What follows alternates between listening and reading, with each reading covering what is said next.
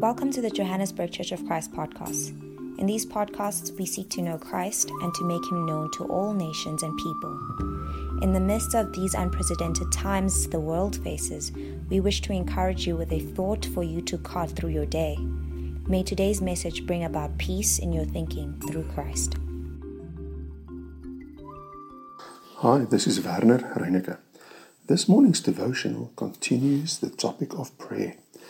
The psychologist and philosopher Robert Moore once said, "If you do not pray, you will either be habitually depressed or obsessed with your own ego." He said that this is true whether one is religious or not. Without private prayer to bring a balance to the soul, one easily slips into either a depressive mindset on the one hand or an inflated ego on the other. When we engage in private prayer, we develop a deep sense of our own place in this world, our place before God, and our concern and responsibilities for others. I think most of us have heard of an older Christian say that they are not very good at prayer.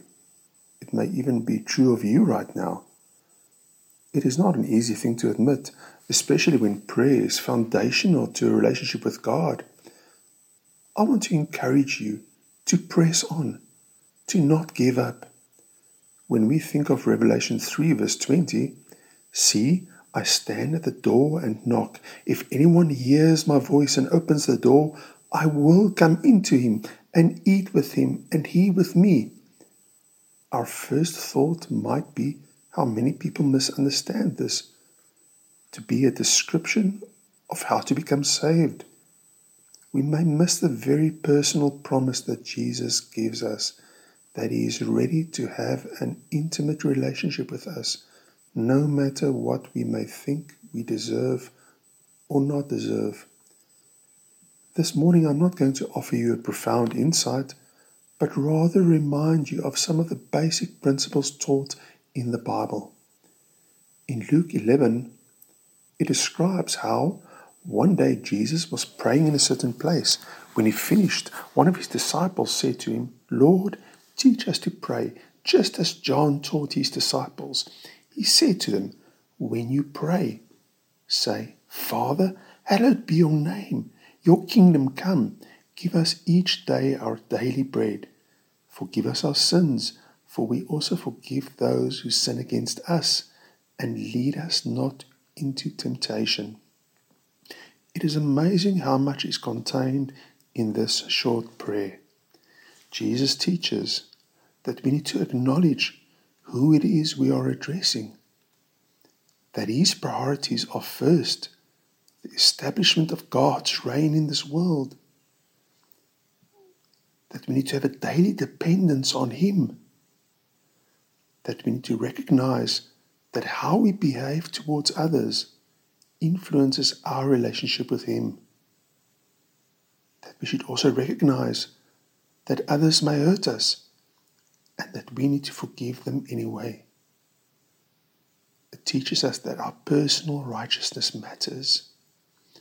In my Bible, which is the Christian Standard Bible, the translators of 1 Peter 4 decided to insert the paragraph heading "End Time Ethics" before verse 7. I like the words "end time ethics" very much. In the NIV verse 7 it reads, "The end of all things is near.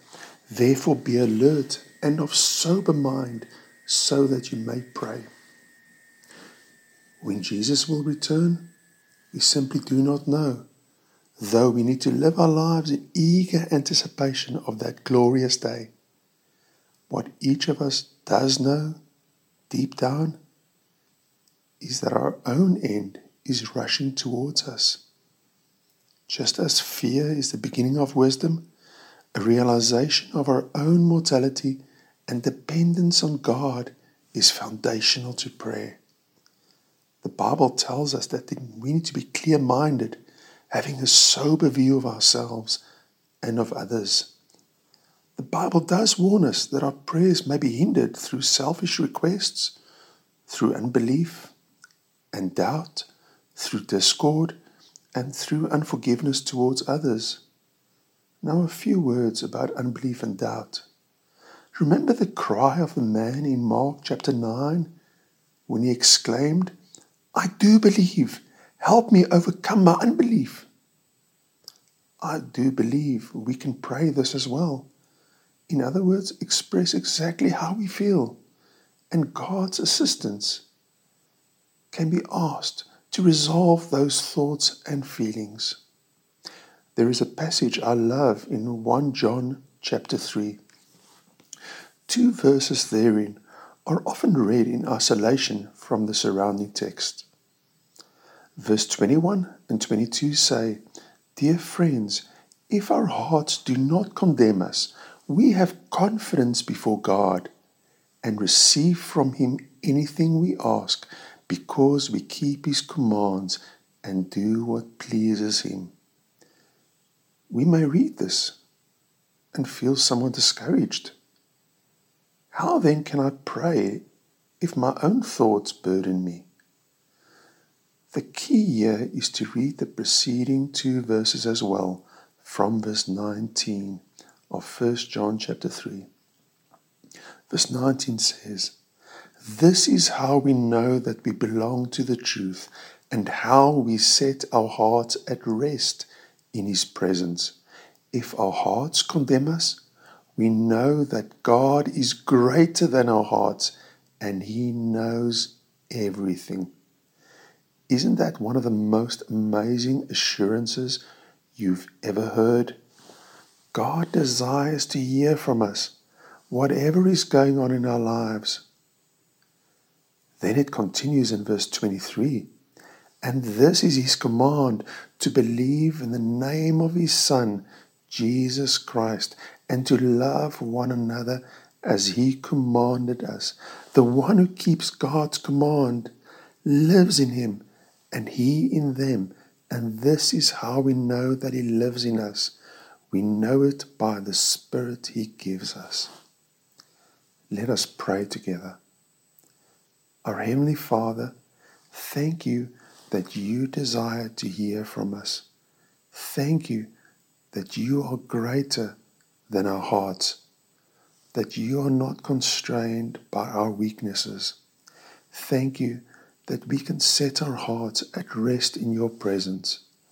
Please help us to have a living relationship with You. Amen.